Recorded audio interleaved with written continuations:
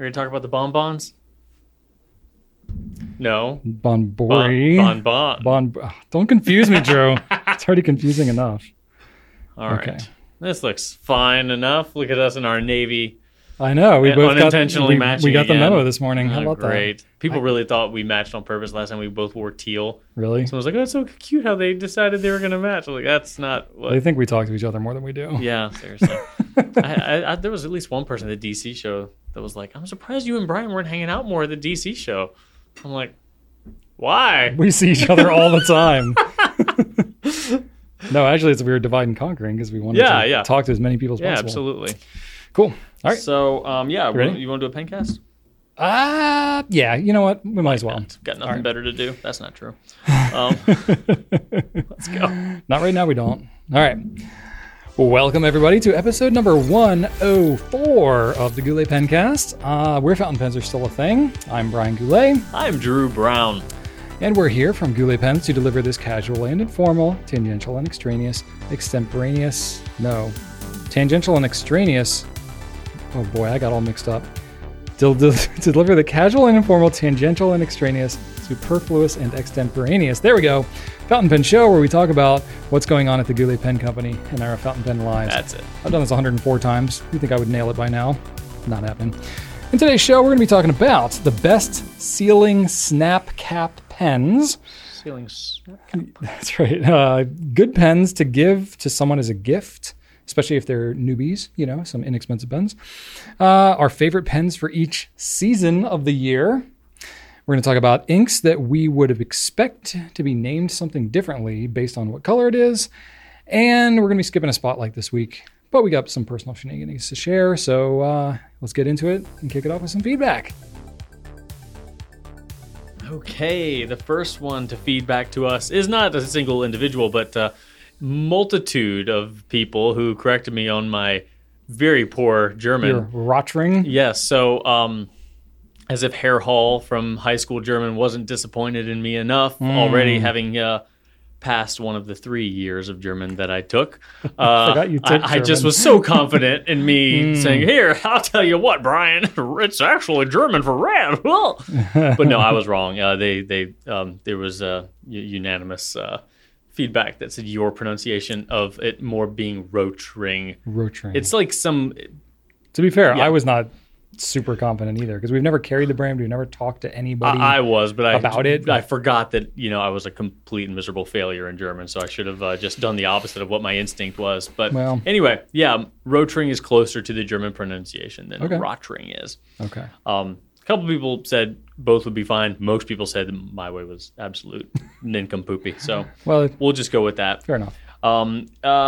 Ken Young says, wow, learn a lot more practical management tips and wisdom in doing business from this video than in paid courses that teach only theory. Thank you, Brian and Drew, for the insight, and for Mark Dwight for a humbling inspiration. These gave me new perspectives on life. Golly. Wow. All right. So even a guy we should be charging for these is what I took away from that. Yeah. Right. Sounds like it's worth something. Okay. I'm kidding. It's not worth that much.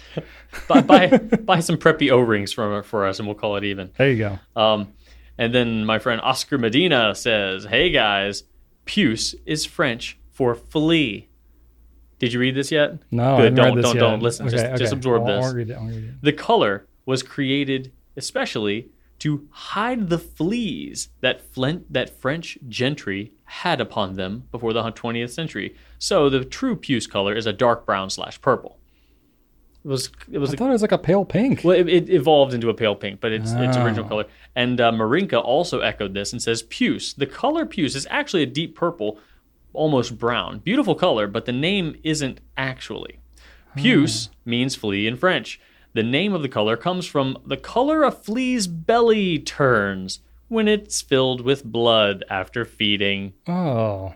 As if puce couldn't get worse. Puce even sounds gross. Right. This is only making it worse. This is only making it so much worse. Now it is unattractive on a historical level rather than just a surface level. To be fair, the color of fleas filled with blood is probably more of an actual cargo short color. That's true. Like a dark brownish whatever. Yeah. More so than pink. So I'd probably actually be more into that flea puce color for cargo shorts. But when when I said it, I was thinking pink. Yeah, there was at least one person that was wearing puce cargo shorts while they were listening to the Pencast. Get out of here! Yeah, that is what was said. Whoa, yeah, that's so weird. I mean, you found them online pretty quickly. It was so when I searched for puce, I found nothing. Right, but when I searched for pink cargo shorts, it was just nasty with options. Yeah, so many. Yeah, so lousy many. With options. Lousy, yes. Lousy and nasty and filthy with options. Pucey. Yep. Apparently, someone else also said Gary Pusey when I said Gary Pusey, like at the same time. So there were a whole lot of Puce-related bits of nonsense last week. So if you've never listened before, I'm sorry. Never mind. This is about what you get. This can't be your first time watching this. Accurate. 104 episodes in, there's no way. Yeah, you know where I'm going to start? 104. Yeah, that sounds great. Let's do that. What you got? All right, let's see here. I got one from Keith and Sarah, 2004. Well, I didn't think I would be spending my evening Googling Mike the Headless Chicken, but thanks to you guys, that's exactly what I'm doing. I'm reading that he survived for 18 months after losing his head by being fed via an eyedropper. An eyedropperable chicken during the turkey hammock zone. It can only be the Goulet Pencast where anything goes. I love it. I thank you. Wow, that's pretty spot on. Yes. Oddly enough, I was watching some random YouTube video, as I'm known to do sometimes, and Mike the Headless Chicken came up since the last Pencast. Organically, I didn't search for it. It was in some other video, and it was like the whole story of Mike the Headless Chicken. So yeah.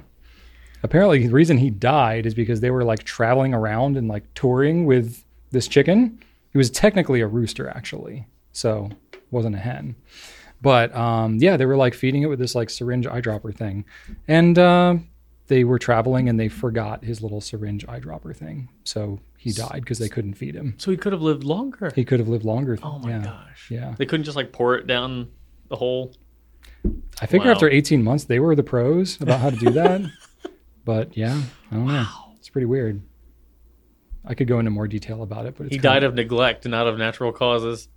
I mean, when it's like solely your responsibility to feed them and clean them in this very weird way. I mean, they were trying to kill him in the first place. So like the fact they kept him alive that long is kind of miraculous. Anyway, too much info. All right. Pengy 1227 says, I'm surprised Brian doesn't have a wood chipper. You could make so much mulch. Do you want to tell him? Do have a wood chipper. He definitely has a wood chipper. He has made so much mulch. I have made a lot of mulch. I actually have 2 wood chippers. I have a small, like, portable one that you can, like, cart around, but it's really just for, like, teeny little branches and stuff. I saw this comment. I'm like, maybe I should just tell him. Of course he has a wood. Yeah. Like, no. I'm going to let Brian tell him.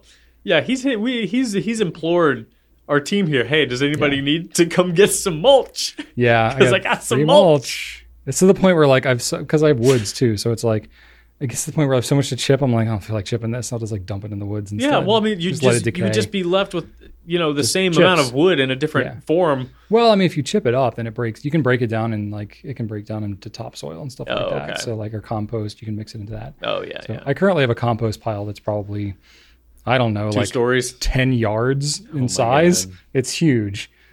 And I have another one in the works too, because I started that one like early last year. So it's like pretty well broken down. I've mixed dirt and soil and stuff with it. So it's like pretty rich, but still got some wood chunks in there. But then I have all the stuff I've mulched up this year so far. I didn't want to mix that into my like more aged, mulch. Yeah, so it's its own pile set aside behind that. Yeah. I wonder what your, tree line's going to look like in 20 years.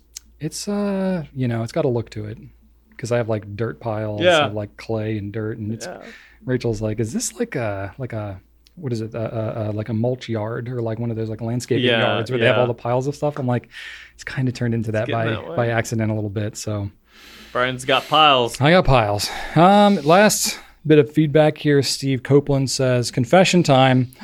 I've actually gone one step better or worse than Brian's log graves. Hey, talk about things outside. After taking down trees, I've been known to then dig up the stumps only to turn around and dig a different hole and bury them elsewhere.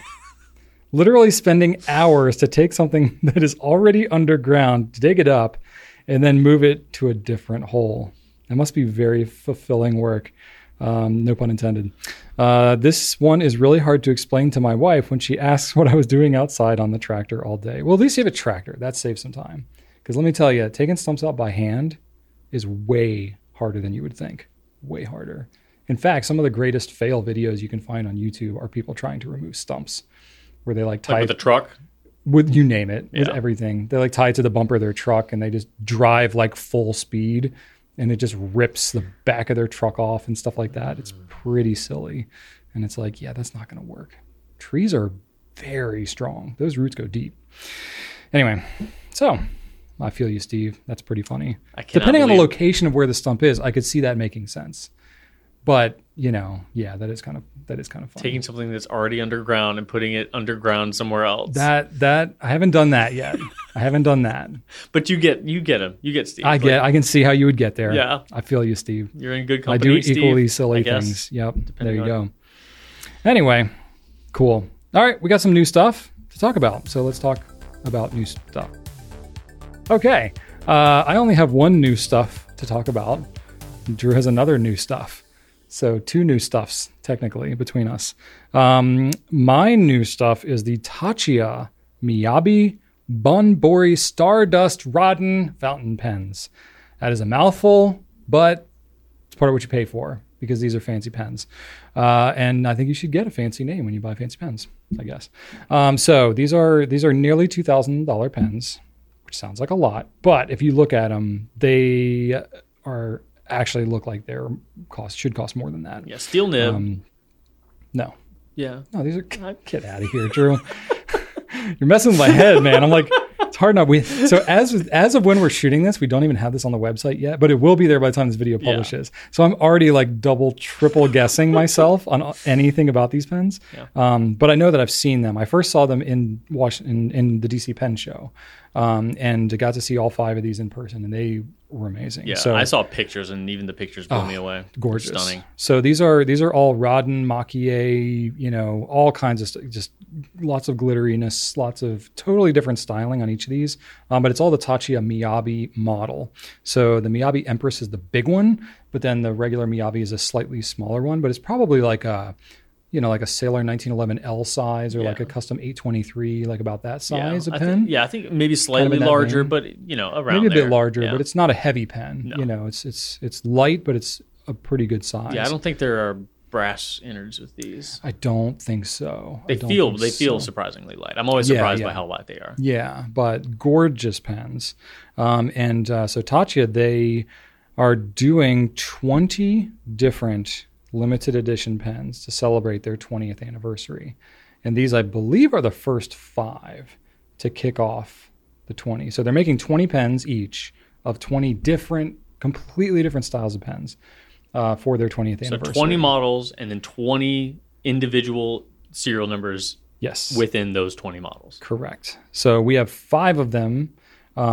They're going to be, I believe, a limited release, exclusive to us for the time being. Yeah, I think we have a exclusive launch window. Exclusive launch. So but they don't have a ton of these pens, so they're gonna it's not like they have all 20 of them ready to go, because they take a lot of time to make.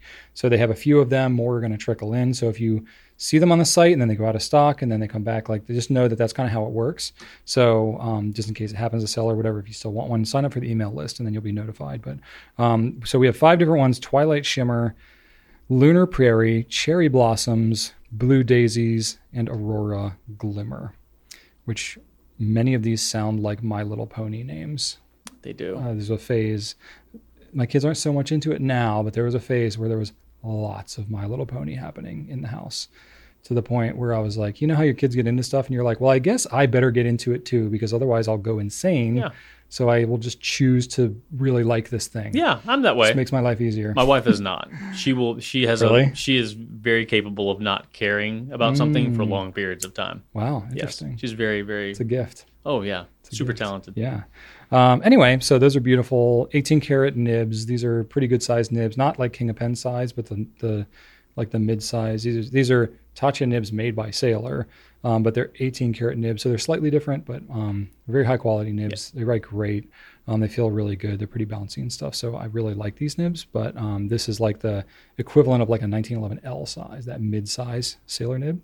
Anyway, they look gorgeous, and you should go check them out just for eye candy, if nothing else. Yes, indeed. Drew? Speaking of Sailor, hey, we've got another set of Pro Gears.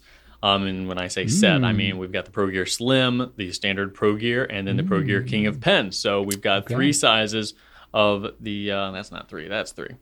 Three sizes of this pen. It is called Spring Sky, and it's a lovely pinky, lavendery, purpley, multi-cap barrel situation.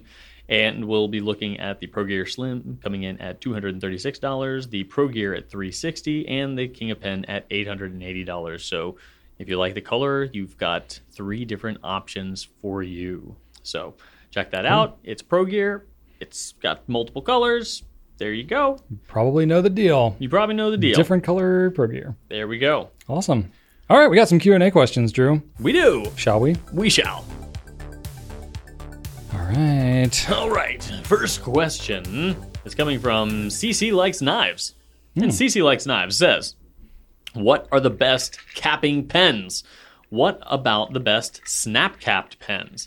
I've noticed that I'm not writing as much due to my tests and grading being on a computer. And I don't want my pens drying out between uses. Thanks for the awesome content y'all make. Okay, so they're using snap-cap pens, but maybe less frequently due to technology. Due to the 21st century. So they want something that's not going to dry out. Okay, yeah. I'm glad there was that distinction, and props to Drew for pointing out that distinction to me, because as I have been known to do, I sort of half read the question and was thinking about snap-cap pens that just like feel good and that I like. And I was like, oh, this is a very specific to like the function of the capping and the sealing, which is important. That's an important distinction. So I will say there are kind of two different ways to look at snap caps. You could think about like how securely does it snap, especially if you're going to like carry it around, like in a notebook or something. You don't want it like pulling out or something like that. Most pens are kind of fine in that way. Less of an issue, but you know, when I think of pens like a Diplomat Aero, I love the way that feels, but the metal body's pretty heavy. And, you know, depending on how that thing is like rubbing around in your notebook or something, it's possible it could like disconnect or something. But, you know, thinking specifically really about the sealing of it for like ink drying out purposes. That is a helpful thing to go off of. So I'm gonna say this is probably not an exhaustive list because frankly, I just didn't have the time to go through like every single pen. It's also very experience based. Like you need to think of pens that you have had inked up for a long time and were snap caps, and they were fine over a long period of time. Yeah, and that's tough because I haven't used every snap cap pen in that way. No, like, and I think that's totally understandable. Most people haven't. Yeah, but there are definitely some that I can point to, and you've maybe got some too. So I think Platinum is really good at this. We've mentioned this maybe even last week.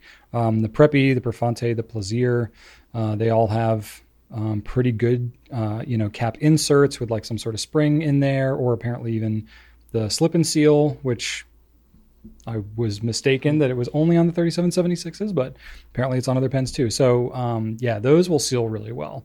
So I would say those are a great place to start, and especially they're very economical. So start with those. The Preppy, especially, like for as much as that pen costs, it seals really well. But the Profante is a little more like, I don't know, it's like a fancier version of it. I like that better. And the Plaisir is kind of like a jazzed up version, but it's the same grip basically on all those pens. So the nib, the writing experience will all be the same. I think the Lamy 2000 is actually a great candidate. Shockingly, that we rarely talk about that pen here, but the snap cap is pleasant, but it also seals pretty well. And you've got that hooded nib, so it stays pretty well wettened. That's not a word. That's how you say it. It's well wettened. Wetified. So the cap is not, having to work as hard to keep that thing sealed up anyway. But so that's a contender. Traveler's pen, I think, actually does a really good job. The old carport pen. That's my carport pen. Yeah, you can put that in your Puce cargo shorts and go dig up a stump and bury it in a different hole. I love the layers of inside jokes we have now. Golly, shameful. So Traveler's pen is good. It's only a fine nib, and it's kind of a pocket pen. So how comfortable would that be for like a desk pen? I'm not totally sure, but you didn't say explicitly you're using this as a desk pen. I just assumed that because you're talking about grading papers and stuff. But I don't know.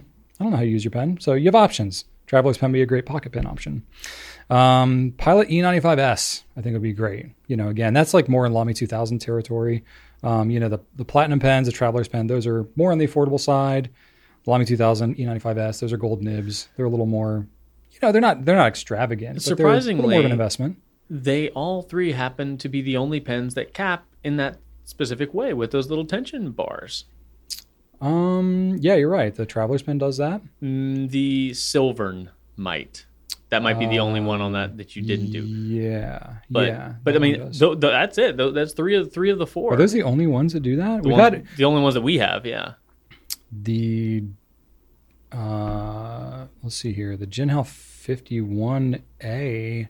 I don't think. I don't know that we carry that anymore. We don't. Maybe that was just friction fit. I think it was just friction. I don't think that had bars. Maybe in it. You're right. I don't know. Yeah. Anyway, it's an interesting type of capping. Mechanism. I think it's because it it fits so tightly on. Yeah. So it's not like those are not. We're considering them snap caps for the purpose of this question because we're assuming you just mean ones you just pull apart and push together. Yeah. So that's what these are. They're not locking in place due to a snapping component that locks them in. Yeah. It's a gradual pressure based thing that then comes to a physical stop. The Lamy 2000 is a genuine snap cap. That does snap. It's got those little dog ears on it, and it snaps. The E95S and the Traveler's pen, I mean, if you close them fast enough, it'll make a sort of a snapping sound. Yeah, Lamy kind of does both. There's no snap mechanism that is actually latching. Yeah, I think that the Lamy gets held in place by the little snappy doos, little dog ears, but is sealed. But it's got the bands on it too. Yeah, so it kind of grips with the bands and kind of stays in place with the little ears. Yeah, great cap. Great, really well engineered cap. Yeah, most snap caps, they usually have some kind of indentation or something right around the grip before it gets to the nib. And then there's some kind of tension mechanism way up in the cap that kind of grabs onto the edge of the grip of the pen. That's how most snap caps work. But yeah, Lamy 2000 is unique with it. It has those little ears. All right, what else we got here? I don't know if this qualifies. Pilot Vanishing Point. Is that a snap cap? It's a quick draw pen. It's not a threaded cap. It's not threaded, definitely. There's no cap that snaps. Right. But I mean, is that the best sealing pen? I think it's good for what it is. Yeah. It's probably more middle of the road in terms of honorable mention. It's an honorable mention. It's also just kind of, it's a reliable pen. It's pretty convenient. So I thought I would mention that. And then I threw the Pilot Metropolitan in here too. It's always worked pretty well for me, but I don't think it's the most outstanding in terms of sealing. I think it's very adequate, but I don't know that I would consider it exceptional, but it's also a very affordable pen too. Yeah. So in my experience, I've had better luck with the Kakuno and the Explorer than the Metropolitan. Okay. Fair enough. They're all the same. Yeah. And those are all use the same nib. So whatever variation of pen of that, they're pretty different pens. So whichever of those that you find more appealing, they would all work pretty well, I think. Yep. All right. What do you got, Drew? I wanted to mention the Varsity, Brian, because while it's not a fountain pen that we generally think of, it is a fountain pen by definition, and that thing will stay. That thing won't dry out in a long time. I've had desk Varsities at home for about a year, maybe more, and they still write just fine. Yeah, it's insane. It's crazy how Varsity is such an underrated pen. It really is. It really is. It's got so that's tremendous. So you can't go wrong with a Varsity. Granted, we are generally not in this hobby to just write with Varsities, but it's there when you need it. I keep my pens in my rickshaw pouch, and this goes with me everywhere. If I don't have it with me at home, I don't have a fountain pen. So I do keep some desk drawer Varsities at home. So sometimes I have to use them, and I'm always surprised that they write as well as they do. And then I also wanted to mention the TWSBI Swipe. That's a snap cap. It's TWSBI's only snap cap, I think. And I bought my son one, and he neglects it like a champ. And the TWSBI Go, the snap cap as well. TWSBI Go. Yep, there you go. So I don't have as much experience with the Go, but I will say that Archer loves to ignore his swipe for many a month, and it always writes just fine. So it's been over a year now, and it finally dried out. So, but I'd say it can hold, hold a charge, whatever, I don't know, for a good 3 months or so without writing. So I would put a swipe pretty there. Good. That's pretty good. You're probably going to use your pen more often than that. Yeah. So swipe's pretty good. All right. Do you want a question, Brian? Oh, no. I want a question. Give me a question. No, I'm going to give you a question. You better get ready. I'm ready. This is from Dragon Absurda. Oh. All right. NLF, what does that mean? NLF1. Oh, if. Maybe it means if. Okay. Oh, okay. There's an extra N in there. Confused me. I thought it was like an abbreviation, but no, I think the N is superfluous. All right. If one were to gift a friend an inexpensive starter pen to introduce them to the hobby, what pen would you recommend? And would you recommend including 2 or 3 ink samples and or a paper sampler with the pen as well? Well, you know what, Brian? This is not the first time we've gotten this question. Yeah. And it's never a bad one because people are always wanting to gift pens, and it's never a bad time to talk about them. And I don't know if you've noticed this, but my opinions can sometimes change. So currently, I will say what hasn't changed. We'll get that rolling here now, is my opinion of this little duder right here, the Maromon Mnemosyne. I asked them at the pen show how to pronounce that because I was always like Mnemosyne because it sounded like, because I know it's named after a Greek muse or something like that. So like that sounds Greek to me. Yeah. Of course, just like Rotring, I was wrong about that. So it is Mnemosyne is what they Mnemosyne. So that's what they said at the table. So I'm going to trust them. Good. Maromon Mnemosyne. They make a top wire bound like what I just showed you in a couple different sizes. That is always my go-to. I love their paper. I think it's the best. It's fun. The top wire bounds are so easy for me to use. That is my go-to gift paper. So we'll start with that. Okay. And we'll start with inks because that's also a no-brainer for me because on our website we have a Drew's top favorite inks in all colors package set. So whenever I'm gifting an ink, I'm just like, hey, here you go. These are already my favorites. So great. It's easy. I did make that list before we started carrying buttered popcorn, Brian. So my yellow in that list do we need to alter it? No, I don't think so because Rohrer and Klingner Helianthus. What's on your list anyway? Helianthus is a fantastic yellow. So I completely still agree with choosing Helianthus. It's great. Second only to buttered popcorn. Oh, you got a bunch of inks on here. Jeez. But it's one of every color. It's from that video that I did. Okay, so, right. Yeah. And it's based on... Helianthus was your yellow. Yeah. Right. So it's based on like all of our our color filters. Would you replace that with buttered popcorn? Yeah, absolutely. Wow. Okay. Yeah. Heck yeah. So anyway, that's my ink. So yeah, that's my opinion. Cool. It's there for purchase. Pen-wise, so... a lot of options here. Yeah, we definitely do. So I will like to ask some clarifying questions because it depends on the type of person you're buying it for. There are people who just think fountain pens are antiquated and dumb and don't have any purpose. If you're just trying to like prove that like, hey, they're not that bad, get them a Varsity.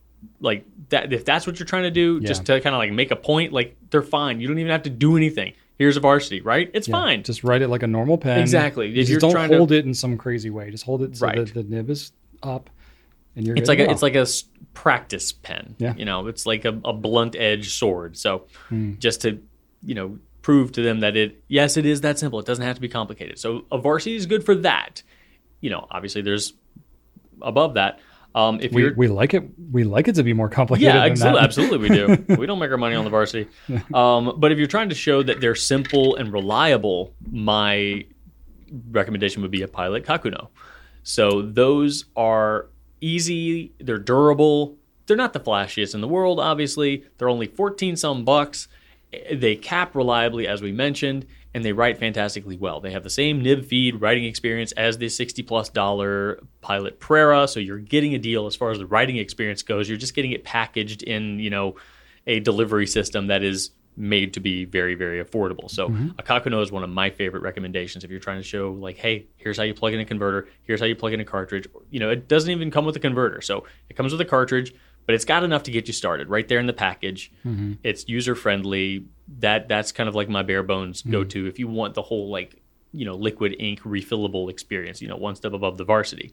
Do you think it's better to encourage someone new to start with cartridges and then get into converter and the bottled ink and all that? Like, do you think that makes the barrier a little lower to start? I have found that when I have been gifting pens to my friends and family, that has been the case. Okay. But with those types of people, they're not like they have a passing curiosity in what I do for a living. Right. And so I'm like, well, here you go. They're not like committed to learning the actual exactly. So that process. Those are the people that a varsity or a Kakuno would be good for. However, if I find a friend who has a similar interest than I do, if I'm talking to somebody about like boots or knives or razors or watches or retro gaming or record collecting, if I'm in the nerdosphere, then I'm not going to go that way. I'm going to say you have a proclivity of rabbit holiness, so we're going to give you a TWSBI swipe, because the TWSBI swipe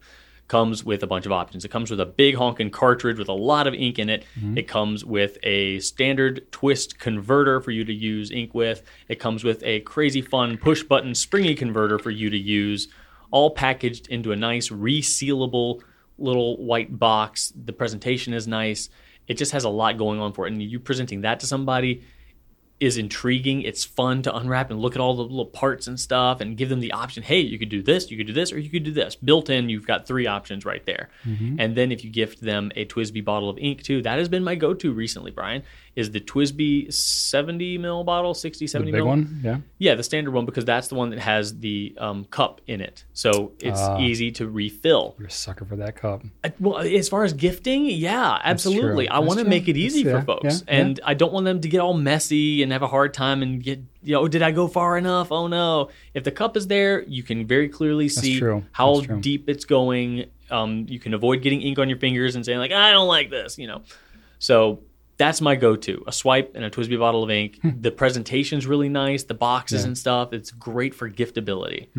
So there we go. That's my because I've done this recently too. So that's kind of what I've settled on. You've probably gifted more pens to other people than I have. And I have failed on every occasion. Really? Yeah. Most recent one I gifted a 580 Iris and a bottle of ink. That's a legit pen. Well, this person already had a Jinhao. Okay, so they're familiar with the process. Right. Yeah. We identified that this person already had that, and then we're like, well, we could do you one better. So, yeah, that was done. Yeah. But I like that. I like that approach. I like everything you said, so I'm not going to elaborate too much.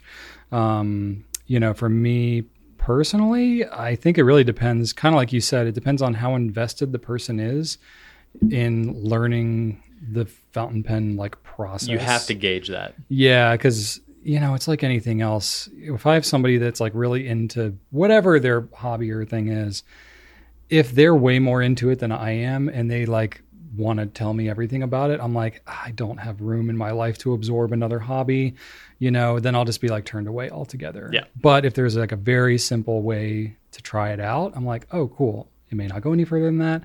But, you might be like, oh, I kind of get it now. I'm curious to learn more. It's kind of that gateway, to get further into it. So I'm a big fan of don't go deeper than the person's ready for, even though that can be hard because we all tend to get very excited about our stuff. It's okay. Over time, it'll happen if it's meant to happen. I'm like you. I've given a lot of things to family, and I don't really have as many friends, so that doesn't happen as much. I just work all the time. So yeah, my family and stuff like that. And I've had mixed success. I've mentioned before here, my mother-in-law, I tried to get her into it. It was a bit to manage, but then she actually, I gave her a Metropolitan, and that was, she just had a hard time keeping up with it and stuff like that. But then she, I was like, okay, well, she still liked what it had to offer, but just the maintenance and stuff like that was a bit more than she wanted to deal with. So I gave her varsities, and that's fits every criteria in her life. And she just is a varsity loyalist now. So I probably should have started there, and that would have saved her from some frustration. She probably never would have needed to go beyond that, but hey, you never know. And then my sister, got her into some stuff. She's got a couple of decent pens. She's got a platinum modern Mach-E with that 18 karat nib that's really good. She loves that. She's got a couple different pens. I do have another friend that got really, really into this stuff. And so, yeah, I guess I have had some success, but again, it's always a matter of just easing into it. So I'm a big fan of the Varsity for that reason. I think the Rhodia number 16 pad is like a great gift because everybody's familiar with like a legal pad format.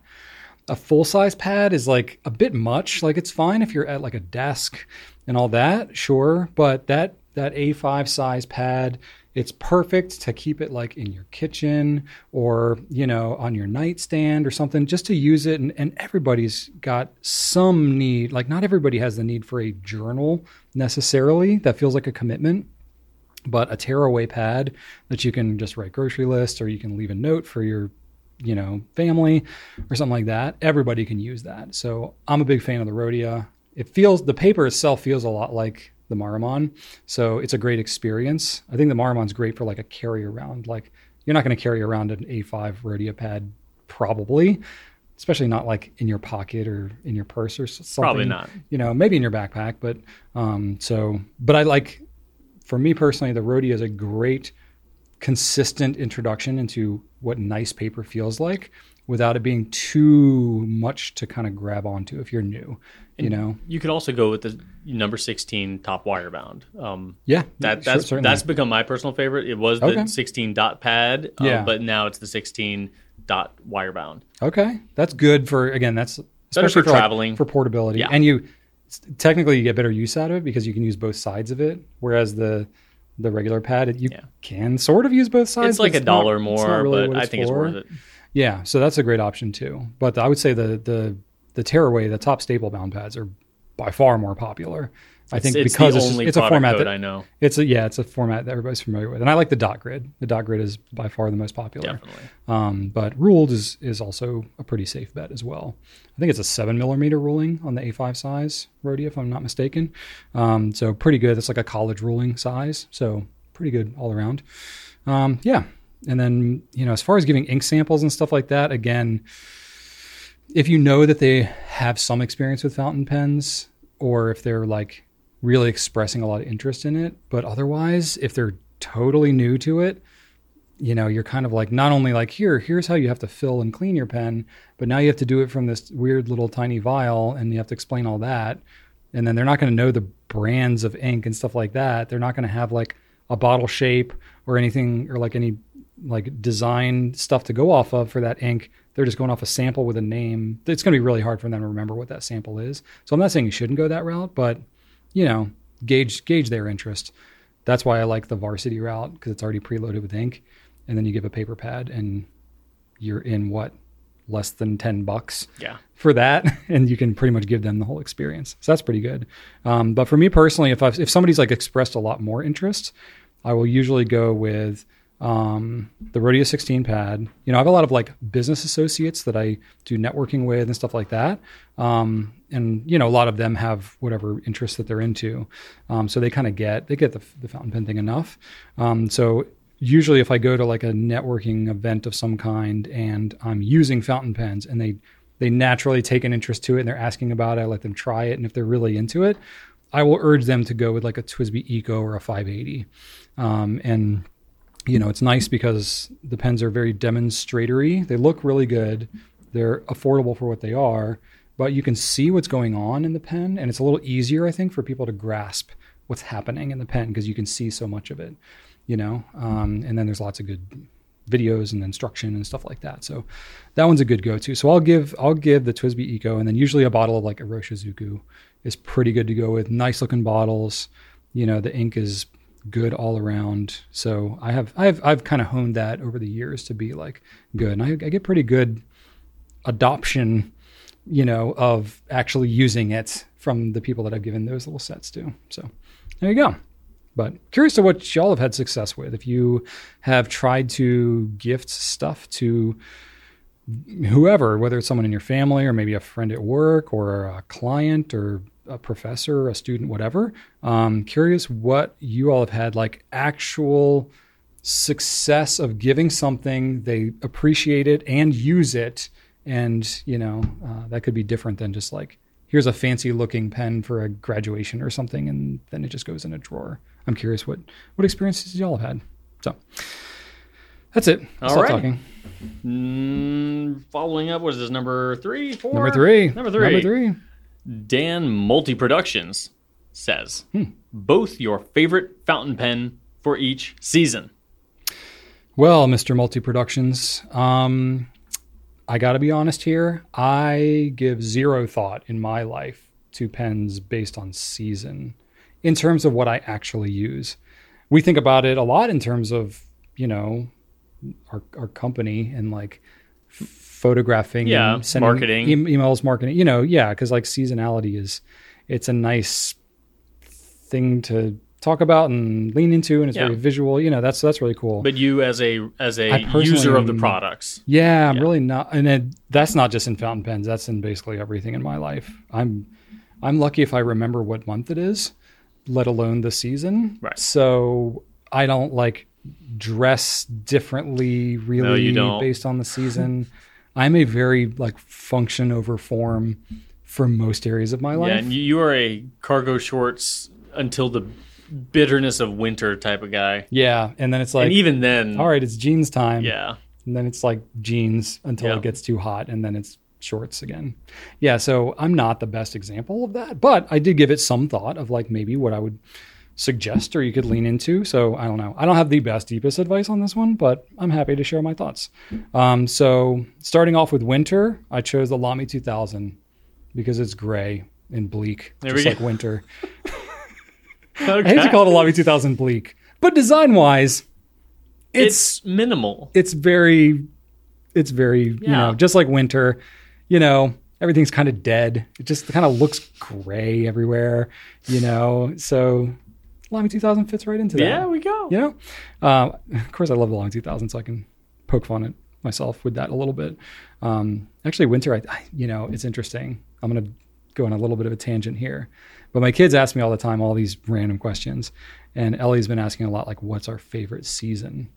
It's really changed for me over the years, especially recently with as much like time as I spend outside.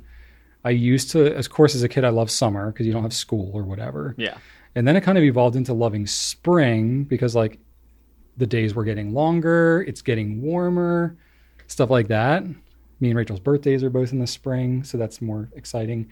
Now birthdays are like not as much of an appealing thing. And spring is when all the bugs come out, and we have so many bugs. Yeah. Yeah, so I don't know. So what spring is it? Is maybe not my favorite. I think autumn is now my favorite. I love the changing of the leaves. Where we are at least. I mean, I know every season is different depending where you are in the world. But here in Virginia, we get a pretty well-rounded 4 seasons. I like autumn because I love leaves. I love blowing leaves, not like raking leaves, but we have woods around the edge of our yard, so I just get to blow them into the woods and I don't have to pick up any leaves. Yeah. That's why I like it. That was partly by design. Do you still use the big blower attached to the wheels that you drag around the yard? I've used that for sure. Nice. I don't use it like on the regular, but if time goes by and I've got a good amount of leaves, yeah. Ellie's really into blowing the leaves off the driveway now. She is looking forward to it. I don't know. We've had so little rain here recently in Virginia that like we've got trees that are dropping their leaves already in like late August. Now we've gotten some more rain and all that, but we've just been so dry here. So we got some leaves that are already falling and it's like fake fall. And then it got nice and cool. But then this weekend it got up to like almost 100 degrees and it was blazing hot again. So I don't know. It fluctuates a lot. I digress. Spring. I know it's pretty normal to have like pastels and stuff like that. Spring, Easter, whatever. I'm personally not into pastel very much. I went with the Pilot Custom 74 teal. Love that color. Beautiful color. Teal, I don't know. You could argue, is that a summer color? Is that a spring color? I don't know. I think of spring when I think of teal. Up to interpretation. Yeah. Turquoise maybe is a little more summery, but could also be spring. I don't know. It's whatever the heck. They don't have any official colors. Yeah, I guess so. Maybe they do, and I'm just not aware. I'm really bad when it comes to like interior design seasons have not spoken to us and let us know of their wishes. But it speaks to others more. So please let me know if I'm way off the mark on any of these. Summer, I really went right for the jugular. I did the Benu Euphoria Watermelon Mojito. Oh yeah, we're a little biased because we designed it. But, I mean, when I think of summer, I think of watermelon. And I don't know, that pen just screams summer to me. Yeah. And then for fall, I went with a Diplomat Aero in orange, that like burnt orange color, put a nice like maroon or a brown ink in there. And it's like, fall. That was my first thought fall's too. happening. Yeah. I changed it, but that was my Aero? first thought. Yeah. Oh, Yeah. Oh, you even put your notes in there first. Yeah, yeah. I did not look at your notes when I put mine in there. That was my first thought, but then I went in a different direction. All right. You put more thought into yours. You have more notes, so I would love to hear. I have an opinion on everything pretty much. So mostly things that don't matter as much. Absolutely. If it doesn't matter, I will give you a much bigger opinion about it. If it does matter, I'll be like, I'm cool with whatever. Okay. All right. So I'm going to start with winter because it is the only season that I actively do pick my pens according to. Yeah, you kind of do. I don't really care about any other season, but winter is by far my favorite. Always has been my favorite. Always will be my favorite. Okay. Summer can just go to. Well, that's because you choose to wear pants year round, defying all logic and reason. It doesn't defy reason if you don't go outside.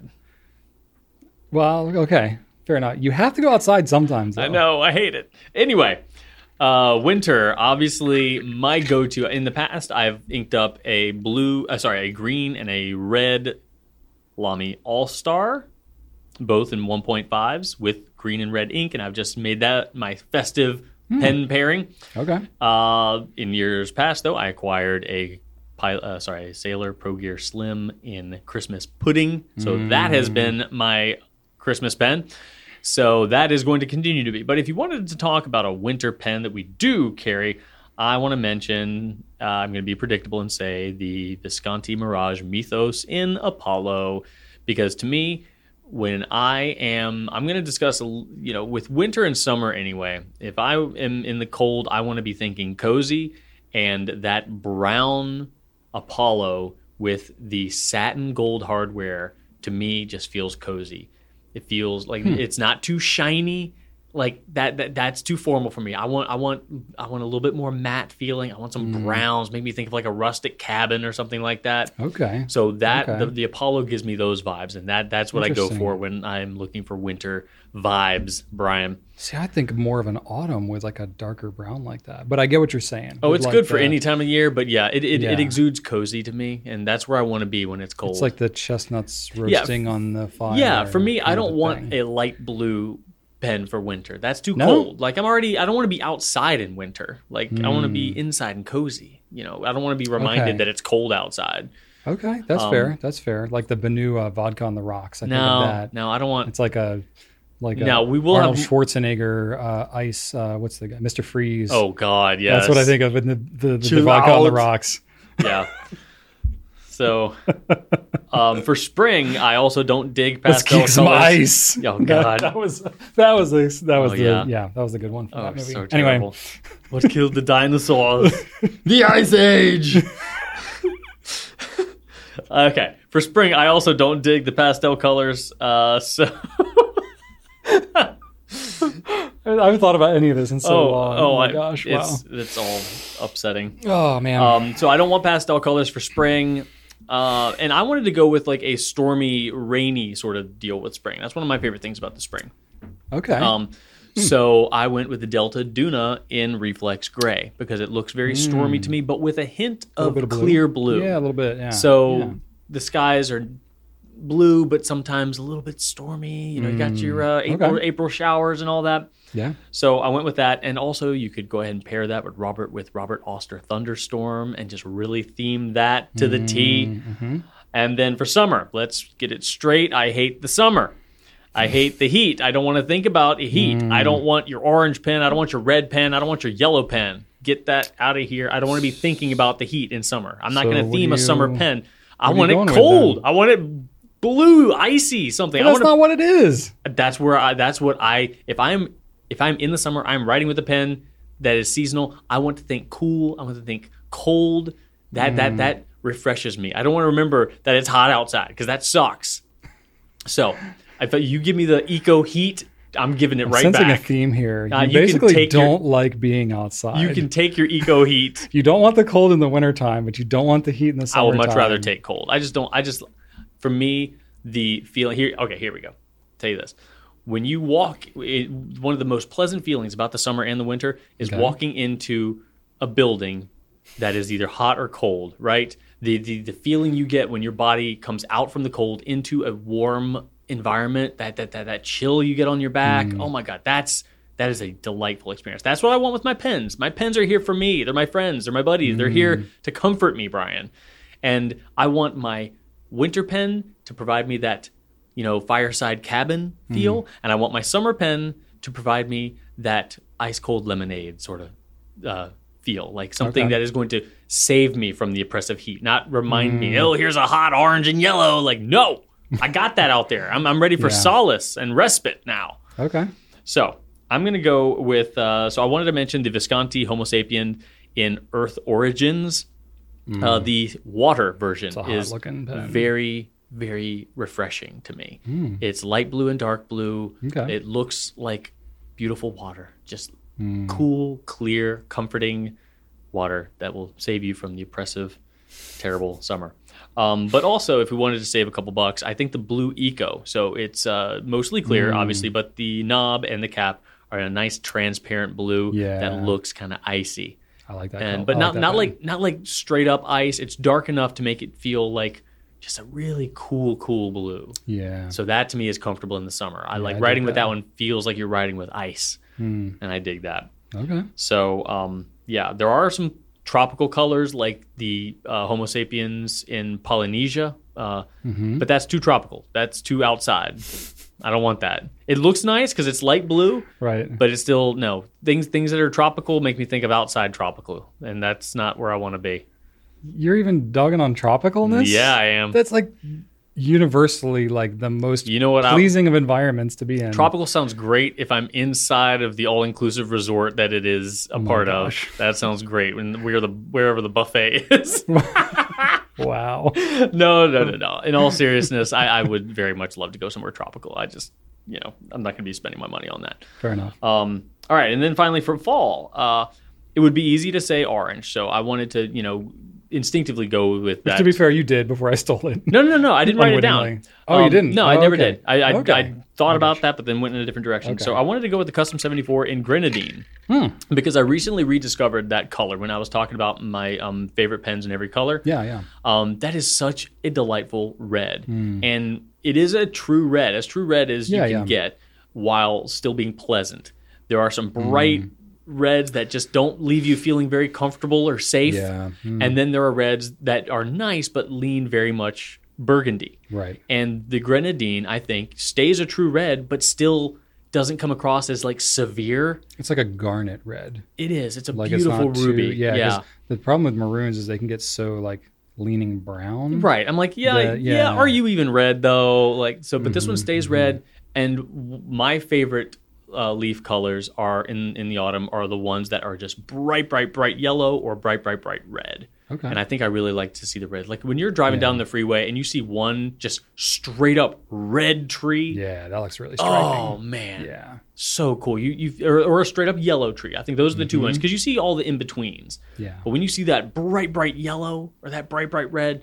So in this case, I'm going to go with that bright red feeling because I just love when I see that red tree. Yeah. It reminds me of a Japanese maple a little bit as well with the red leaves. Yeah. So here we go. Custom 74 in Grenadine for my fall pen.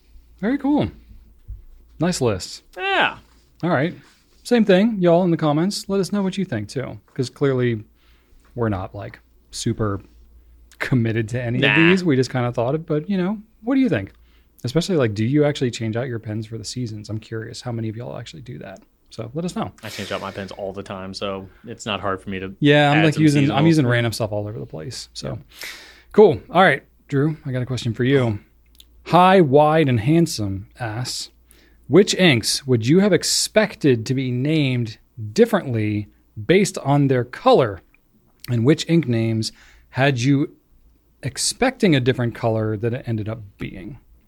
This is an interesting question. It is an first time we've question. ever gotten anything like this. So we get a lot of different versions of kind of the same question, but this one was like, whoa, okay, this is new.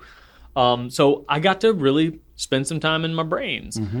So the first thing that popped into my mind was the first ink that I was ever just really surprised at what it was.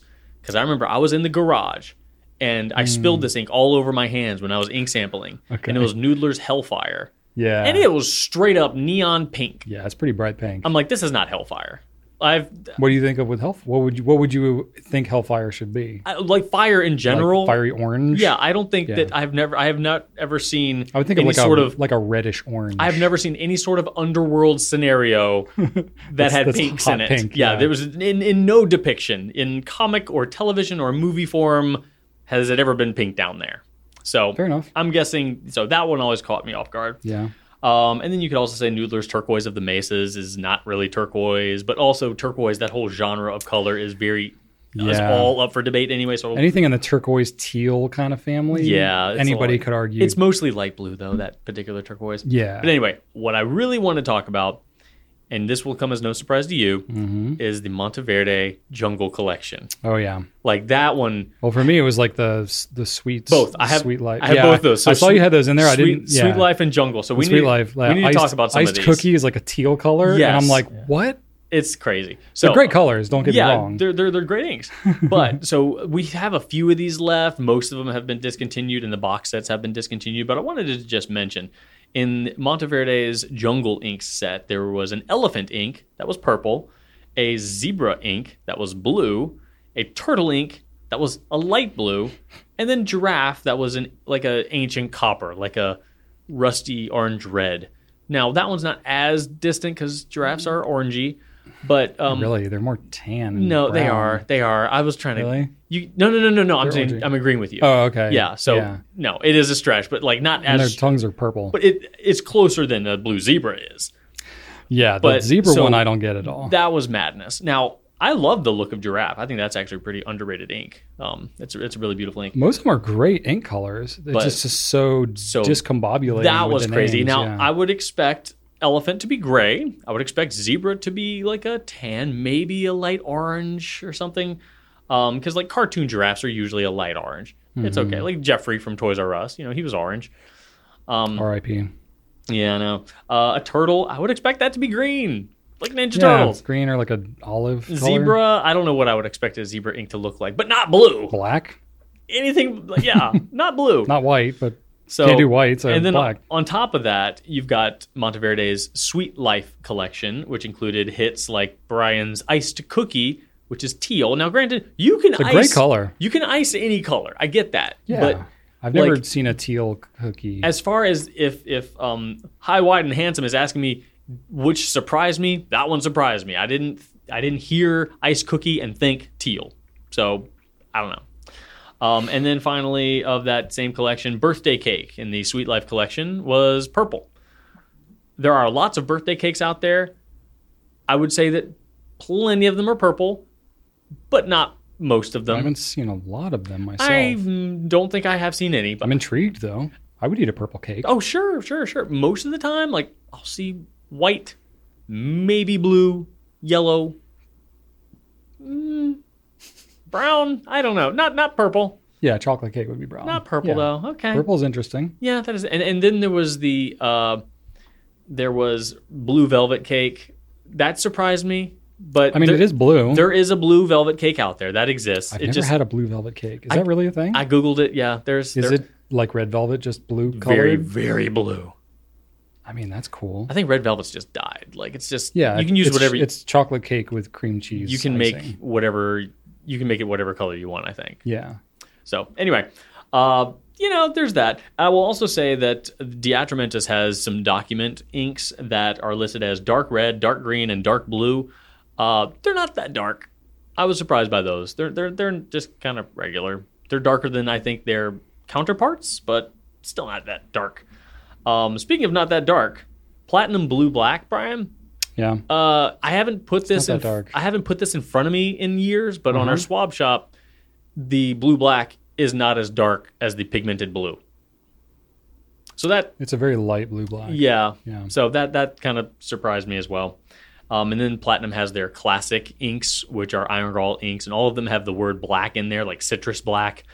The name having black in there leads me to believe they're darker than they are. So they get there. They get there. They get darker. They do darken up. But they don't, but like not enough to have black in the title to me. Like they get darker. They go down really light, and when they dry, they're darker.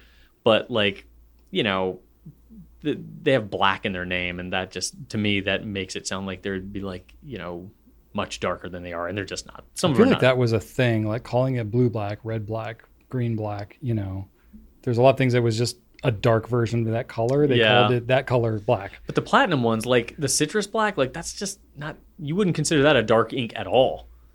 Well, I mean, it goes down. I know exactly what you mean, but it does darken up. It does darken up, but it's like not that a dark color. ink. That color more than most other, because it's an iron gall. Like more than most others will darken up after like a week or so. Yeah, even overnight. Right. So I get it, but I kind of like. What would you call it? Citrus gray? Just citrus. Like, yeah. Okay. Like just, and there's like what's CASSIS? Is that Cassie? Cassie. Well, what are you talking about? Like in what? The red. It's like a red color. CASSIS. I took 2 years of French, and you think I should know, but I mean, I failed at German last week, so anyway, I'm not confident about that red color. Like there's that black too, cassis black, and it's just a. I want to say it's cassis. It's red, but it's not like it's not. It's still not as dark as like a burgundy, but it's called cassis black, or you know. I'm like, I don't know. So that's just my opinion. I expected them to be darker than they were. That's it for me. Do you have anything you want to talk about there? You know, I've like been looking through all these colors. You mentioned a lot of the good ones. I was trying to find something beyond those, and I don't have any really, really strong ones. The only ones that I get thrown off of, basically I can't keep any of the Ferris Wheel Press colors straight. No, you know, because the names don't always match up to what the color would be. Yeah. You know, like now it's at this point where it's like, if we hear they're introducing a new color, we're like, I have to see it. I can't make any guess as to what color that might be. Yeah. Some of them are more obvious than others. Yeah, you know, like turbulent tiptoes. Right. That sounds made up. It is. Okay, good. I failed miserably when we did this test before, so I'm pretty gullible in this way. But like buttered popcorn, like that one, you can pretty well imagine what it's going to look like. Yeah. Their standard line, I think, is a little more indicative, but all these special editions the Fairy Tales ones and all that could be anything. Anybody's guess. Yeah. Which is fine. Like, it doesn't have to be. It is, but it's kind of, to me, it makes it kind of like Sailor Ink Studio, where, like, I don't remember. That was the next thing I was going to mention. I don't remember any of them. I can't remember a single color. Because I need that connection. Yeah. There is somewhat of a, like, matrix grid logic to the Ink Studios. Rachel's explained it before. I've forgotten it altogether, but it has to do with like somewhat of the shade of color being like the front number and then the back number being like the hue or something like that. I can't remember what it is, but there's a logic to it, but still it's a lot to try to remember. So yeah, that was it. You mentioned a lot of the good ones. I didn't have anything other specific colors other than Ferris Wheel Press and Ink Studio. Yeah. All right. Cool. All right. Well, if y'all have more questions for us, please let us know. You can email us at pencast@gouletpens.com, especially if you're an audio listener, or you can leave us comments on the YouTube video, and we will be happy to check them out. I'll read every single one of them, I promise. There you go. All right. We are going to be skipping a pen spotlight this week. It's a holiday week for us. We had Monday off with Labor Day, so we had to really compress our preparation time. So we didn't do a pen spotlight, but we'll look at it again next week. So we're going to jump right into what's happening. Tell you what, Brian. Oh, guess what? You calling an audible on me? No. Well, kinda. Yes. I didn't pick an ink to give a freebie away this week. Oh. So why don't we together right now just pick an ink that sells really well, so we don't run out of it, and tell people right now to get it, and we'll make up a code too right here, right now. We've already done Emerald of Chivor. Let's do an Ink Studio. You were just talking about Ink Studio. How about an Ink Studio? I don't know what stock of any Ink Studio that we might have. We got plenty of 123s. Probably 123 would be okay. Or how about we go with a definite and do like Haha or Neku Yanagi? We could do that. Let's do again. Let me double check. Oh, I know we've got plenty of those. Probably, I'm sure. Neku Yanagi would be good. All right. That's a great color. I've been using that a little bit. All right, let's just go with the code NEKO. NEKO. And you will get a free sample of Sailor Manyo Neku Yanagi. Oh, yeah, we're well stocked. NEKO during your checkout between now and a week from now, which will be we'll go ahead and do Friday of the next week. So Friday. So starting on, I'm in the wrong month on my calendar. Starting on the 8th, September 8th, 2023 to September 15th, 2023. There you go. Use Neko. And if you're already placing an order, you'll get that free sample. Yep. And type in Neko and get your Yonagi. Get your Nagi. Get your Nagi on. I don't know. Nice. All right. There you go. Enjoy. Cool. All right, so since we have a little extra time in here, we're going to throw in a hypothetical question. Why not? We haven't done one of those in a while. Just researched and found. So, Drew, I know you like video games. What gives you that idea? This will be primarily for you, but I will try to chime in where I can. Okay. I've given zero thought to what my answer will be. Same. All right, what video game would you choose if you had to live for a year in that video game? That's not a super difficult one because I'm lazy and don't like to make life hard for myself. So I would probably go with something similar to Mass Effect, something sci-fi where, now granted, there are certain, there are racial components to the world at this point because lots of species are, trying to get along together. But as far as Earth goes, things are mostly pleasant, high technology, easy, convenient life. I would definitely want to be in the future with space travel and longer lifespans and things like that. Yeah, for sure. You wouldn't do like Red Dead Redemption or Heck something? No. Do you know how much things stink back there, man? Golly, no way. No air conditioning. Can you smell in this game? I guess if you're like living in the game if you're environment. in it, yeah. If you're in it, I guess you would smell it. Huh? Yeah, and I'm fully immersed, man. Okay. No. How do you know the future is going to smell good? In like a sci-fi scenario. Everything's better. Everything's better. Like everything's going to smell burnt. No, here's the thing about Mass Effect. Mass Effect kind of takes a page from Star Trek and envisions a future that's not apocalyptic, where humanity hasn't completely destroyed itself. Well, that's a very optimistic view of it. We have made contact with life on other planets. We are establishing ourselves in an interplanetary council. We're working on that. We got our focuses across the galaxy, not just on Earth. So I feel like things on Earth must be like better. So yeah, I'm gonna say Mass Effect. Yeah, I could probably think longer and harder and come up with something else. There are certain games that certainly might be more fun for a little while, but I wouldn't want to live there. Maybe visit for a day, but no. I think that. Well, I'm assuming here that you would have whatever superhuman abilities would be in the game. This wouldn't just be like you. You would be like like a fully operable character within the main game. character. Okay, so you wouldn't just be like, because most video games, if you just got inserted into it, you would die immediately because you don't fit the environment. 100%. Yeah, I can't think of a game that like everything just seems so difficult. There's always so many challenges and doesn't have to be. Yeah, I don't. All these games are like there's some big like somebody trying to destroy the planet, and granted that's happening in Mass Effect as well. But I mean that's kind of happening on Earth as well. Like let's see. Oh man, I'm getting depressed. Animal Crossing. How about that? There's no that enemies. Just be peaceful. Yeah. How pleasant would that be? Everybody's happy. That would be nice. They just cheer each other on and do yoga, and that would be very pleasant. That would be nice. Now you could also. There are plenty of Star Wars games. There are a lot of Star Wars games. That would be cool. That would be pretty fun, but also hazardous. That's a pretty hazardous environment to live in. If you're in the game, yes. Yeah. If you're just rando Calrissian, if you were.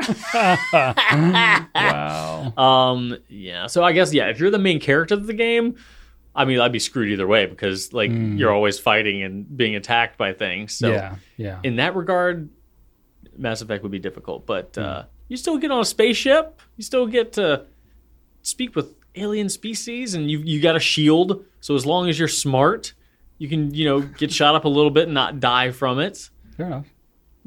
Explore, adventure. And very little sunlight. So, is there little sunlight in the future? In space. In space, yeah. Not a whole lot. Be no sunlight. A lot of recycled air. Unless you're near the sun. Yeah. Fair enough. Yeah, I think that I can think about it a little bit more, but that's where my brain goes. I would definitely want something in the future because I want conveniences. I want plumbing.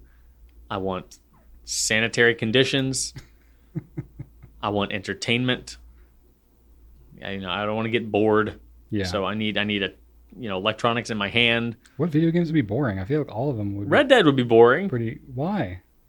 Like, I haven't played this game. So you're just walking around on a horse. Like if you're actually in the game, like you have to camp. You have to drink lots of coffee. You have to hunt. Ugh. It's too much like work. Oh my God, no. Fair enough. And I would die so often. I guess you would respawn, right? Yeah, but you'd still be killed again and again and again. Very inconvenient, yeah. Ripped apart by bullets and animals every day. Yeah. It's a rough life. Oh my gosh. Yeah. I think I would choose Super Mario Odyssey. It just seems like a really just run around throwing your hat environment. Yeah. Yeah. The original one. So no, not Mario. Wait, what am I thinking of? Odyssey's... Super Mario Galaxy. That's Galaxy. Gotcha. Galaxy. I mean, Odyssey's cool too. I could do either one, but Super Mario Galaxy would be really cool. It's like a 3D kind of environment. You get to jump between different little planets and stuff like that. It'd be somewhat disorienting, but I feel like it would be very fun, very engaging environment. You can split wood in Red Dead Redemption 2. Ooh, that sounds fun. You can split wood. There's even a pretty long sequence where you build a house. Oh, I'm kind of into that. Maybe I would like Red Dead Redemption. Maybe I should play that game. I don't know. It's like you get like you have a camp where you kind of where your gang members are there, and you can get like extra good guy points by doing chores like moving hay bales or bringing water from point A to point B or chopping wood. And it's just like you get good buddy points, that the camp notices. You're supposed to donate money to the camp too. You got your own money, but it's also smiled upon, if that's a phrase, to donate money to the camp. So it's one of those chores, which I hate doing, but I always play it. You don't like doing chores virtually? No. Well, no, it takes so long because you pick up a hay bale and like you walk so slowly over to the other part. And hay bales are heavy. That game is accurate. Like you don't. There's nothing sped up in that game for you. Like when he gets up on a horse, there we go. And if you go from that game to another game, we're just like whoop up on the horse. It's like, wait, why did he go so fast? That's weird. Oh yeah, it is. Rachel plays a lot of Animal Crossing. She just rebooted her island, like scorched earth, and is restarting again. My wife downloaded a cooking game. She's back on that horse. That's an old favorite of hers back from the Nintendo DS days. Oh yeah, she's like, Drew, do you think the Switch has cooking games? I'm like, I'm sure they do. It does, and it did. Sure. Yeah, that's so fun. She bought that. I got a little alert on my phone, and I was like, hope you enjoy it. And then a couple hours later, get some expansion pack charge on my phone. So she bought some it's the Mexican food expansion pack or something like that. Yeah. You know what else is cool? Joseph, so he really wants a Steam Deck. He's saving up to get one. Some of the games he wants on there, I'm like, these look really cool. I would want to play these too. I forget what they're called, but he's got, they're like, you just build like ridiculous vehicles, and it's like the physics around them are pretty realistic for being kind of ridiculous. So yeah, you just get to build crazy stuff. And then there's other ones where it's like there's a world and you have to like basically destruct it. So it's like a destruction type game, but it's a very like accurate physics and stuff like that. And I'm like, that's cool. That also looks really cool and fun. Oh yeah. So we'll see. I wouldn't want to live in those worlds, but the building stuff would be really fun. I could get into like a building game. He's got one called Polybridge. So it's like you have to get like vehicles or whatever across a ravine or whatever, and you have certain supplies, and it's got like a lot of physics involved. So you have to build a bridge with certain characteristics to be able to get the vehicle across. He has a lot of fun with that. He likes to sometimes like build a ramp, and it just like launches the vehicle, and as long as it makes it to the other side, that is cool. You accomplish your mission. But I'm like, I don't think that's quite the goal. Creativity, problem solving. So anyway, that's kind of fun. All right. There you go. Hypothetical. We got a little bit of a jump start on our next segment. Did we? Well, next segment is just what's happening. So. Oh, cool. Yeah. Well, there you go. I'll let you kick it off then. We can officially begin. What's happening? Let's do it. All right. Well, first things first, Brian. What you got there, Drew? I got my Looks Sailor like you got a pen. Manyo Nuts Pro Gear Slim. Wow. Very excited to have had this. I was eagerly awaiting its return. They're not going to be making any more. We still got a few, but we have received our final shipment. So I don't need to tell you that I did ink this up with buttered popcorn because that matches pretty well. That is a great match. But obviously the finial is what I love the most about this pen. It's got a lovely little acorn, little nuts. So got that, inked it up. I'm having a great time with it. Interesting thing about buttered popcorn, as soon as you write with it, you can't see it super well, but it dries and becomes a little bit darker. It darkens up a little bit. As soon as it dries, yeah. It's really fun to write with. So enjoying that. Cleaned out one pen, added this back into the 3. So you're still sticking to the 3. Still sticking to the 3, yes, sir. Look at you. So a pretty busy weekend.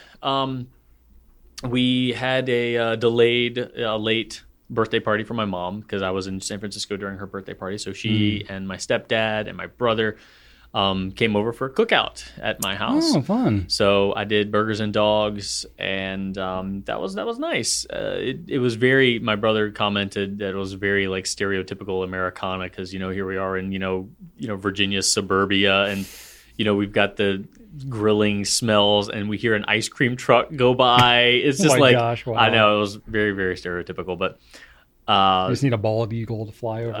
Right. Some rocket pops. But they were very, very greasy burgers. So I had a lot of fire. But it charred them up really nicely. Yeah. And I'd never done that on purpose before. I wouldn't know how to do that if I wanted to. But it gave them a really, really delicious char. And I really kind of want to do it again, but I don't know. All that happened was just I had too much grease and it just, If you just don't clean your grill, it'll tend to do that. No, this was all drippings, though. All active. So the drippings themselves were catching on fire? Yeah. Oh, interesting. It's very greasy burgers. It was just the frozen stuff from Kroger, like nothing weird. But interesting. Anyway, that was good. I don't know how to purposely make that happen. Yeah, no, neither do I. But she seemed to enjoy it. Everybody had a good time. And then I did spend a little bit of time outside.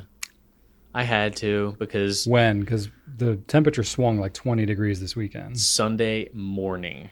Oh, that was very nice day. It was good. I had to do it. Now it wasn't like morning. It was like 10, but it was still okay. So I got out there because I needed to trim the hedges. I've got hedges all along the front of my house and a little bit on the side. Oh yeah, you've talked about these for quite some time, right? Well, I'd have to trim them regularly because I get off. Our driveway is barely enough room for 2 cars to be side by side. So I park to the left, and that's where some of the shrubs are. And when they get overgrown, I have a hard time getting through them. Yeah, in your face. Yeah. So it's a great reminder that I need to keep this thing under wraps. Yeah. So I went ahead and did that.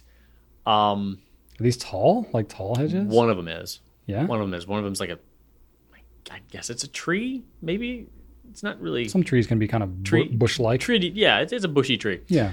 So that I trimmed that into some sort of an Orbulus situation. Orbulus tree. I like that. I got nervous though because as soon as I fired up the trimmer, I see a bird fly out. I'm like, oh no, where were you? Where's your house? So I looked around. I just took the top off, so I didn't get all up in it. Getting deep in there. No, but I did notice there was a big clump of weeds, like a really thick clump of weeds right next to 2 of my hedges. So I chopped that down, only to realize it was flowers that I just planted there a couple weeks ago. You cut down your own flowers? Mm-hmm. Wow. That made me feel great. I'm sure it did. And as soon as I did it, I was like, oh God, look at all these. Oh no. God. Wow. Well, we'll see how resilient they are. Oh my God. They're annual, so they might grow back. They might grow back. I don't know, but oh my God. Wow. So stupid. And so now I put one on one side of the stairs, one on the other side, so now I've just got one. My mom's come over and planted like black-eyed Susans and other things like that, like around various parts of our property. Like she'll plant some stuff like along our woods, and I'm like, it's not gonna make it. Like I'm gonna mow over that crap. Like I'm not gonna unless it's like actively flowering, and I can tell that it's like a plant to save. I'm like, no. This was actively flowering. Really? Yep. Beautiful magenta flowers. Oh my God! And I just wasn't paying attention to it. Man. Well, that's why you knew immediately then. Oh yeah.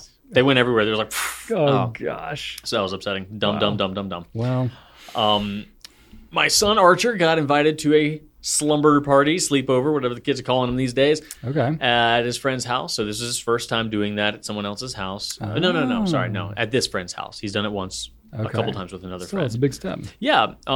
So he has like a little Triceratops sleeping bag, and he didn't ask, but we're like, hey, how about we get you like a regular sleeping bag? Proper sleeping bag, yeah. He probably wouldn't care, but my wife and I were like, kids sleepovers, they will latch onto anything to poke fun at somebody about. So let's just take the Triceratops out of the equation. Went to Target. They were all out of like the kids sleeping bags, so we had to get them just like a regular one, full size one, because we were leaving to go there like in that moment. Oh, yeah. So it was either go back to the house to get the Triceratops or buy this one. But you know, it'll last him. He'll grow into it. Yeah, it'll last him forever. So went ahead and got that, dropped him off.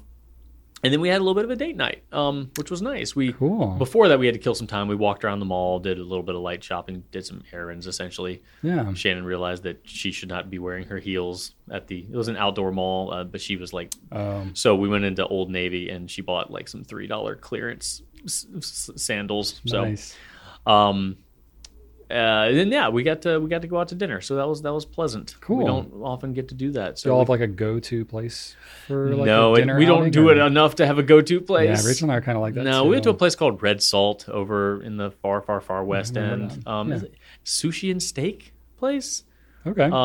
Didn't get a steak because there was nothing cheaper than $40, and I'm like, there are some meals that like continue to go up in taste as far as I can perceive. Steak's not one of them. No, like for me, like there's a very the line where steak enters diminishing returns territory is like pretty low. Like, fair enough. I think that once you get past 20, they all taste the same. I've had a $40 steak before, and it's fine, but it's not best steak I've ever had. I cooked myself, and I don't know how to cook steak. This was a Costco steak. I got a 5-pack of sirloins.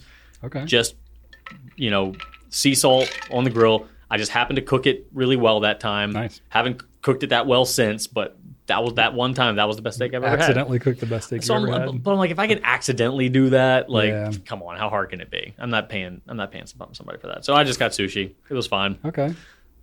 I also can't tell good sushi from bad sushi, so there's that too. Sounds like you don't need to go to nice restaurants. I really don't. Because you're not getting. I really don't. But, it's unless the ambiance and all that kind of stuff. That's pretty much what we were doing. Sure. It's a date night, so let's go to some place with nice lighting. That's essentially what we're doing. Yeah. Which also can't exist in less expensive nice lighting and dessert that comes in a big plate that has a little piece of dessert off to the side of the giant plate. That makes me upset. I mean, it was a fine-sized dessert, but why did it need to be on a big plate? Like presentation. I know. So we did that thing. We're kind of going through the motions, I guess. For plate size and lighting. Yeah. Is this what dates are, right? I don't know. So we did that. It's like you're new at this. You've all been together like 20 years. Yeah, we don't. I mean, since Archer, like we don't go out just the two of us very often at all. Yeah, I mean, how would you really? Yeah, I mean, a lot of people have grandparents that watch the kids, and I don't. We've never done that. Like my mom has watched Archer like, no more, like fewer than 10 times probably. Yeah. In the 10 years that we've had him, 9. So I don't know. It's just we're fine. We don't do that enough, but we should probably do it more. Anyway, we did that. Next morning, we got up. We slept in. And then immediately went to get him, but loaded the dogs up into the car because they needed a bath. So we went to pick up Archer. Of course, he was not ready at all. We needed to wait for him to get all his crap together.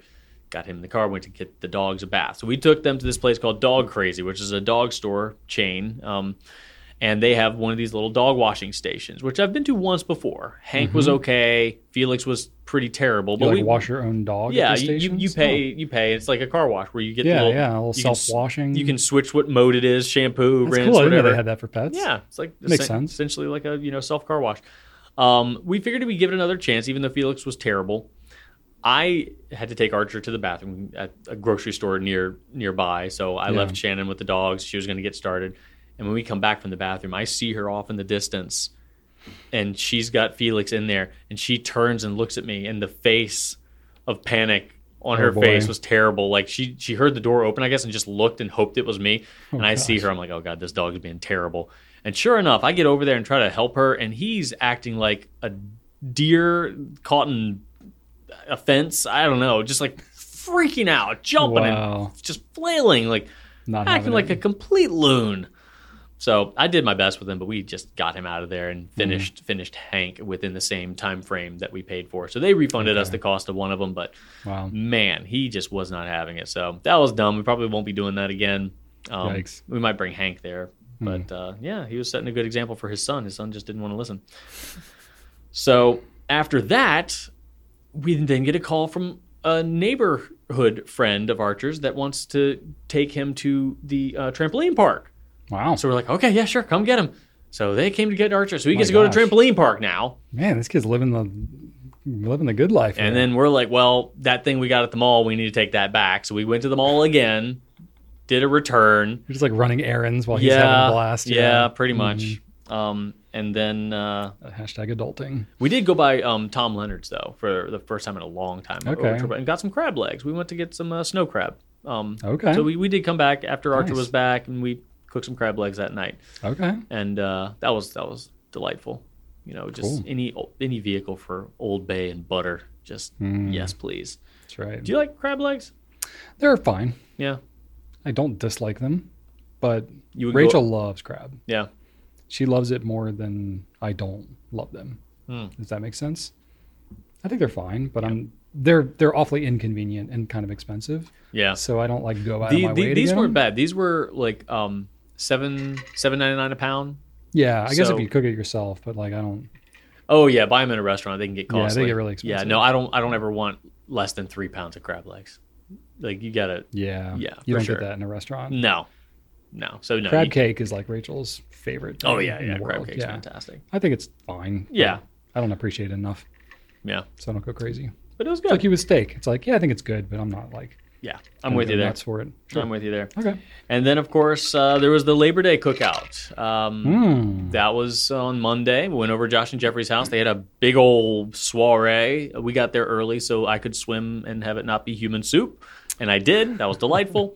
Archer swam the entire 5 hours we were there. 6. Oh my gosh. We were there from 1 to 6.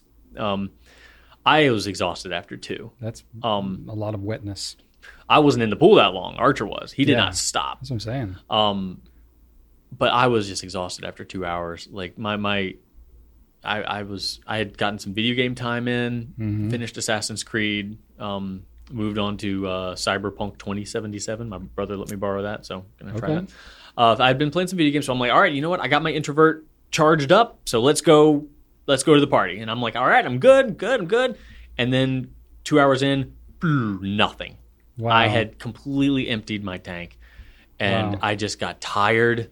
And Shannon's just like just going. Yeah. She's loving it. She's getting energy. Yeah. And I'm just like, so funny. And man, so at the end of the night, I was just like, I felt like I had been doing physical activity all day, and I wasn't. I was sitting around by a pool eating hot dogs and snacks, but I just was so exhausted. So funny. It was. I mean, I love. I always forget that you're that introverted. I do too. Yeah. Until that happens, I'm like, oh my god, yeah. It depletes me, you know. And it's not. And I love my friends, and it was the delight being there. It just depletes me. You know, it's not like I don't enjoy it. You know, it just depletes me in a way that it doesn't deplete her. So that was interesting. Yeah. But it was a good day, and nice. You know, came back. Everybody was exhausted. Just chilled out until it was bedtime for Archer, and went to work. We did finish 30 Rock. Completed that. Nice. Finished up the last episode of that. We're going to probably start on Parks and Rec, and we're almost done with Succession, the final season of Succession, which I wasn't excited about because I hate everybody in that series. But you're not meant to like them. Yeah. No, you're not. But I will say that something happened in the final season that was a pretty common thing for, you know, relationships, families, and a very common thing to see portrayed in movies and TVs. You know, very common action situation. But the way they handled it in this show, despite it being a very, very common occurrence in lots of movies, was unlike any way I had seen this event presented ever before. So in that moment, I'm like, okay, you know what? I'm here for it. Wow, they won you over. It's the characters are still insufferable, but the way they actually produced this show, to do something completely new within a somewhat normally predictable kind of boundaries, I was like, wow, you don't expect to see something that new and interesting. I mean, at this point, to find any show with anything new is like exactly. And I would love to tell you more, but it's still on, so I'm not going to spoil anything. It's definitely. I was like, oh my god, that was fresh. Okay, that was very fresh filmmaking. Nice. Not unlike like Severance. Totally new. Like that would Yeah, you like seeing freshness, especially Absolutely. And I'm a huge sucker for. I will just eat up any Star Wars or Marvel content. I don't care. Feed it to me. I'm a fanboy. I'm part of the problem with them churning out remakes and reimagining. So, sorry about it, but that's coming from me, who will ravenously consume remakes and readaptations. I love seeing fresh stuff like this. So that is great. Wow, cool. All right. I had a pretty low key weekend. It's weird. We had a 3-day weekend, obviously with Labor Day and whatnot. And I was sitting down to write my notes on what I did. And I'm like, this has got to be one of the most boring what's happening updates I've ever had.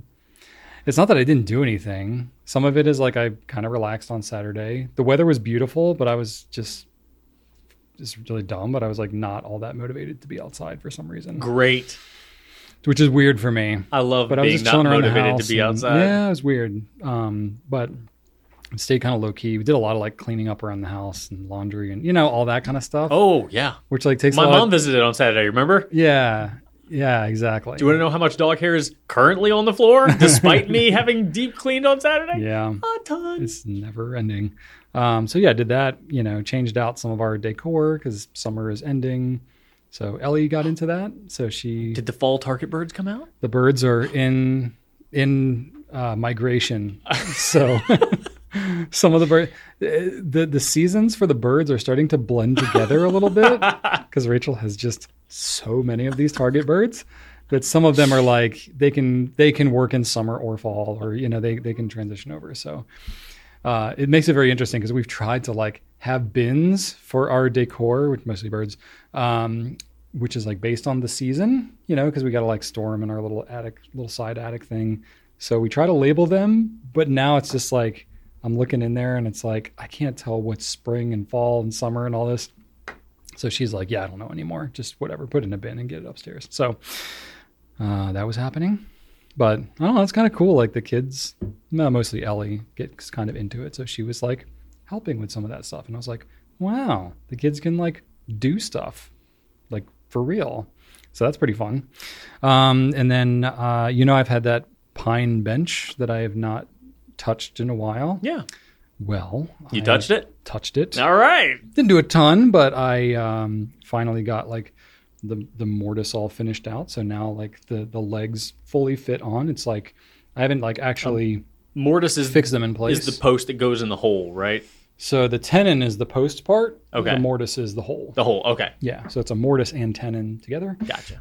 So yeah, that's I finished mortising out because like these tenons are like this. It's like 1.5 to 2 inches or something by like 8 inches. And this is like the support beam that goes below the seat? Yeah, it's basically like a big bench with 2 legs. That's all. Yeah. It's not that complicated.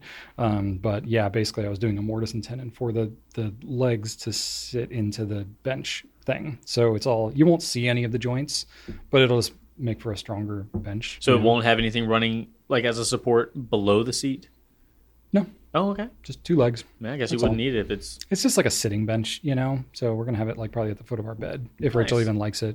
I just started making it without really asking her too much. I try to ask her about like what furniture she wants me to build. She's like, whatever.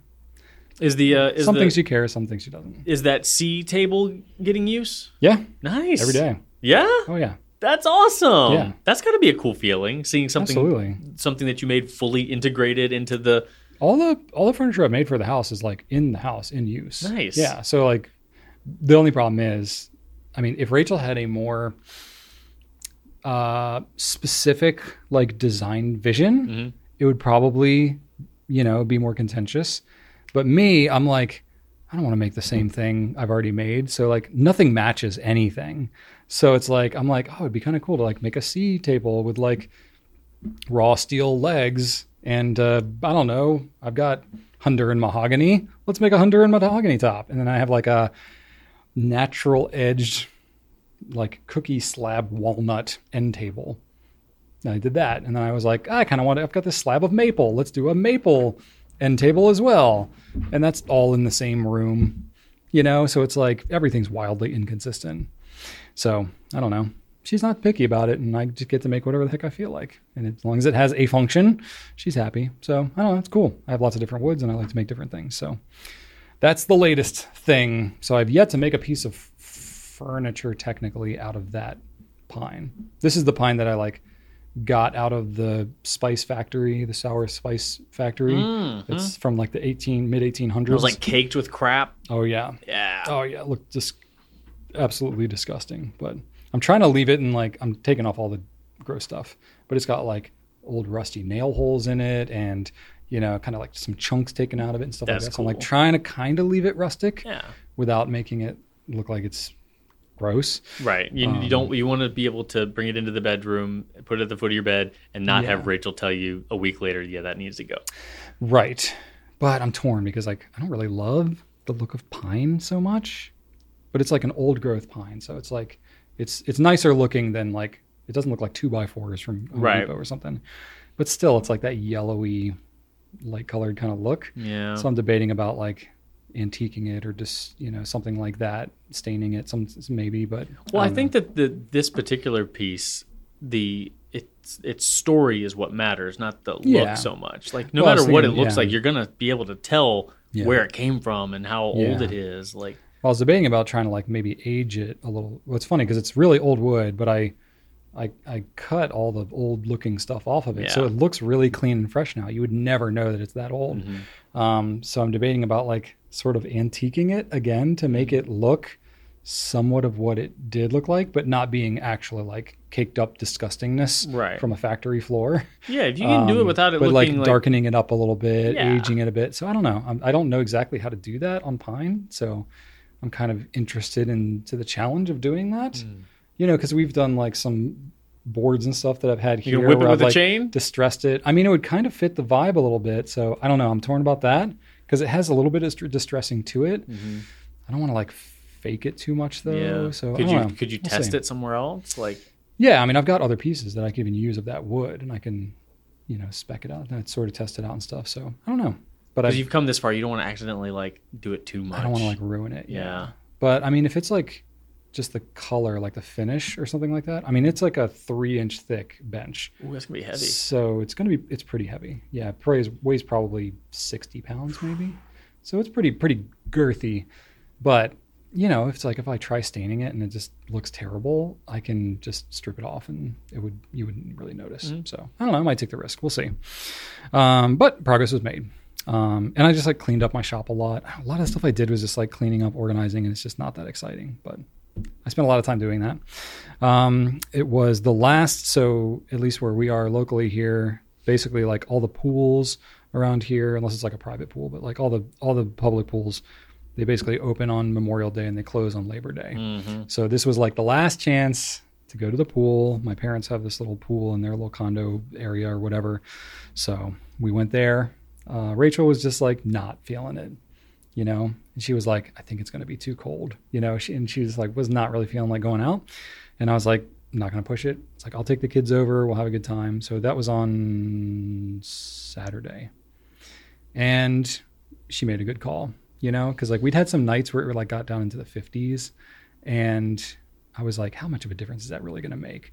It kind of made a difference. It was like, cold. It had a little bit of a bite to Ooh. it, but it was like 90 degrees outside. Yeah. So it was really hot in the sun, but then you're in the pool and it's like, ooh, it's got some bite. But it's like, I know Rachel, she would not have been into that. Oh no, temperature. I'm the same way. Like Shannon was Really? making fun of me so much getting into the pool on Labor Day because, and Josh Jeffries is heated and cooled. Like they can control the temperature of this thing. Okay. So it was like 80 some degrees, and wow. I was still like, You know? Oh my gosh! Wow. Okay. Wow. And she is just okay. making fun of me. I'm just like, leave me alone. Go swim.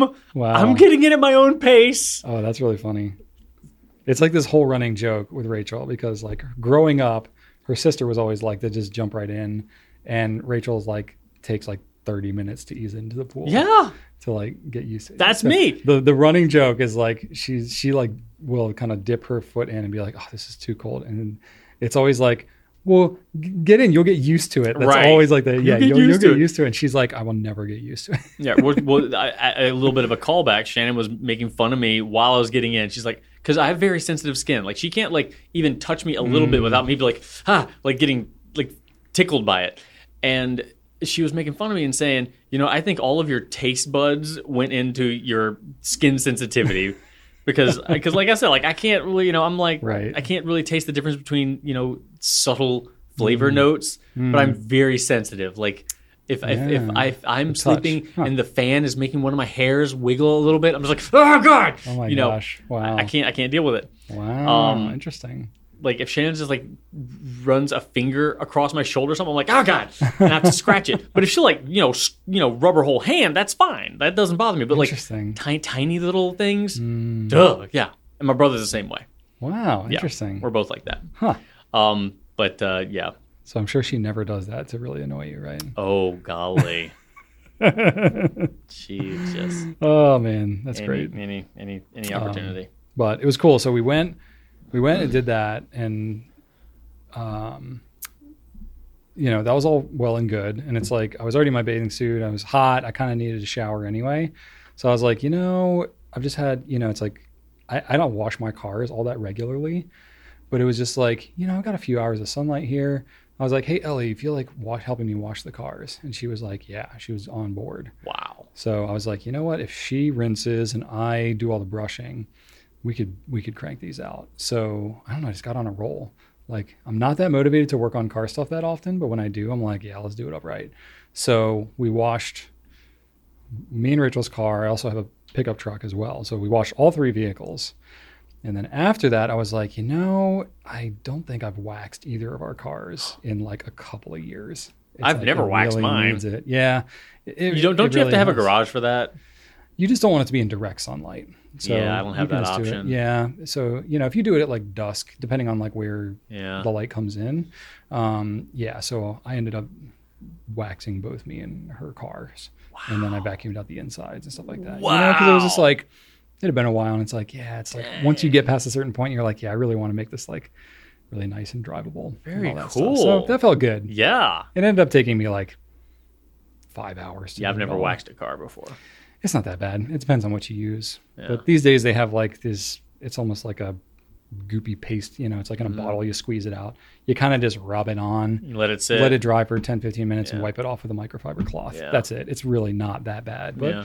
it's a pretty good upper body workout, especially if you do 2 vehicles. Yeah. So So kinda does exercise Ellie in that get day. some sort of like allowance reward? Yeah, I'll or pay her. something? Yeah, I pay her nice. per car. Yeah. Nice. My kids don't have a regular allowance. And meanwhile, Joseph's but- like, "Oh, dang it! I still want my Steam Deck, but I'm not waxing cars." He knows the deal. He's got the opportunity. Yeah. I always offer to him, but you know, I told we Artur the offered same him to thing. help wash the cars. I and told he him was like it'd be "No." nice if you leaf blew the deck before Grandmama's birthday party. Yeah. He didn't do it, and he's like, "I want the Ninja Turtle van." I'm like, "Well, Yeah, you can earn it. I mean, I'm a big proponent of like having your kids feel the consequences of their own choices. So like making them the offer, you know, educating them, sharing whatever, motivating them. But I'm not going to pester my kids to help with that stuff. You know, if there's certain things that are like really important to do, I'll be like, I don't care that you don't want to do it. We're doing it.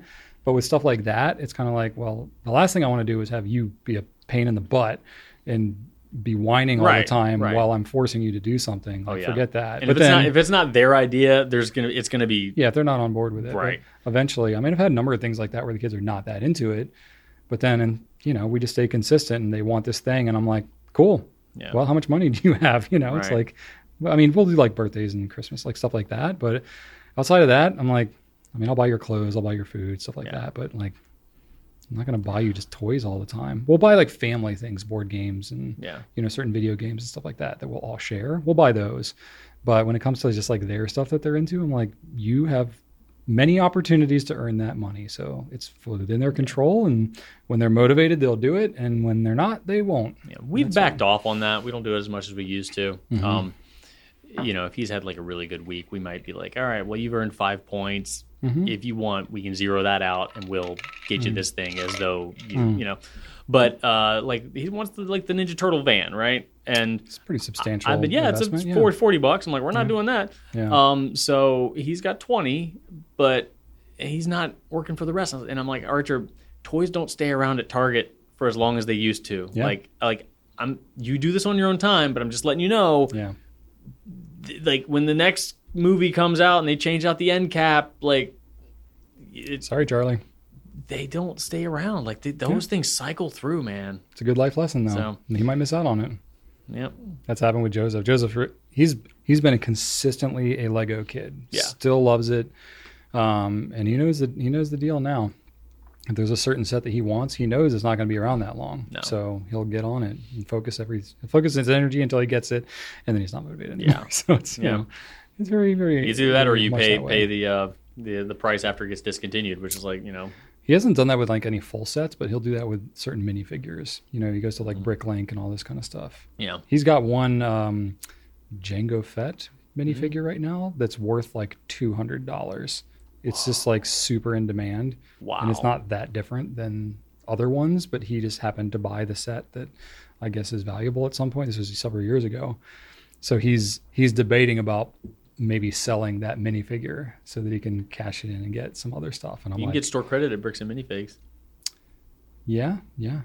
But he's thinking about like actually selling it himself, like on Bricklink or something, try and get the most he can for it. But we're talking about it. I'm like, it's speculation. You never know what set's going to do. So he's not like trying to buy for an investment or whatever. I was telling Archer like, hey, you've got so many Legos, you could trade some of these into Bricks and Minifigs and get a store credit.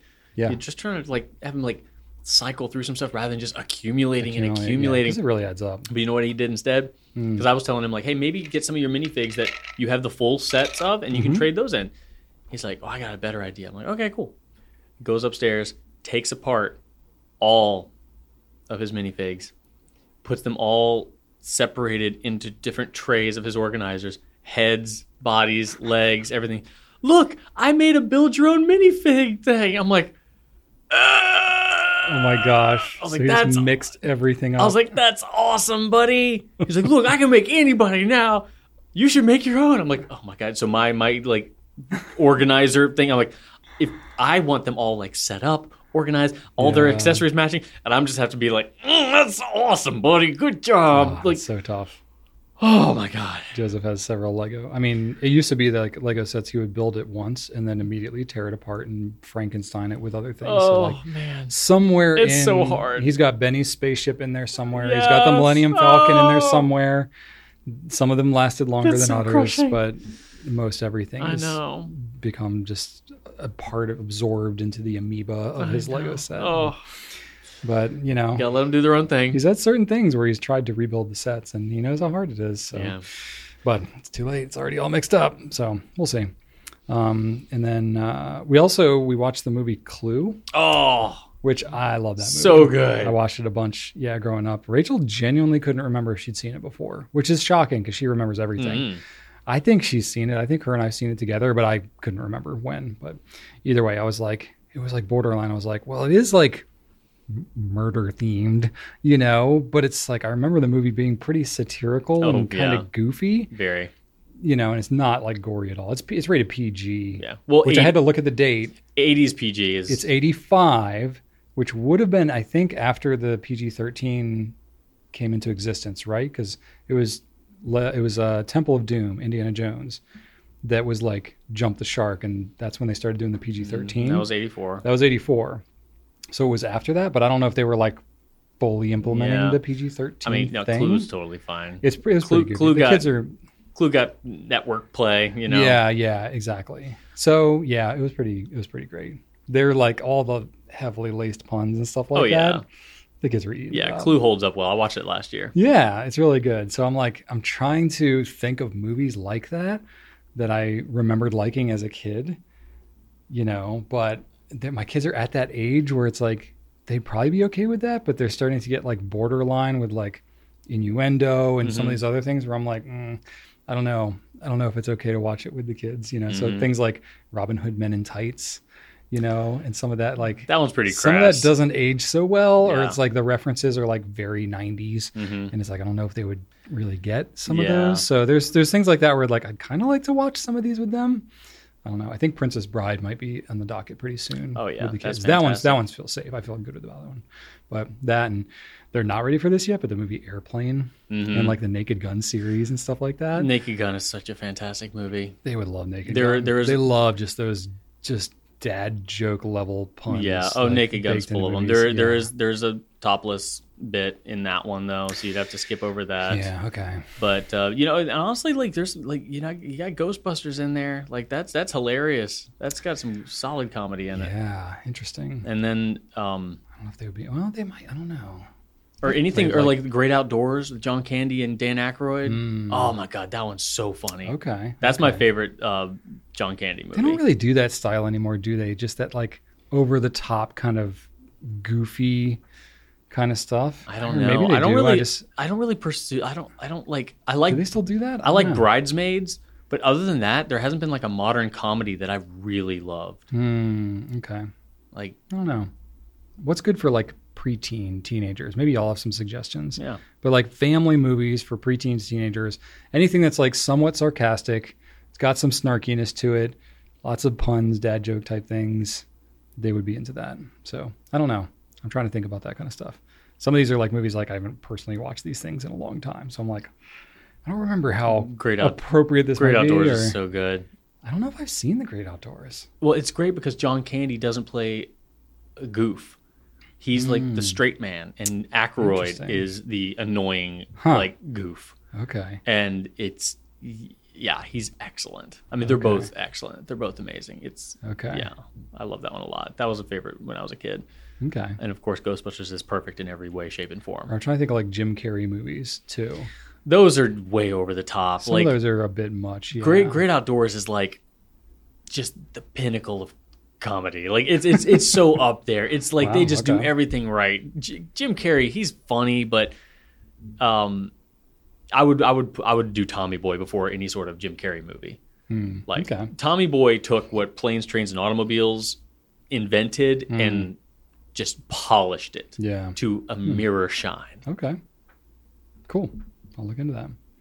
So that was cool. And then, we had our own little Labor Day thing. My aunt, who's also my godmother, she was strolling through.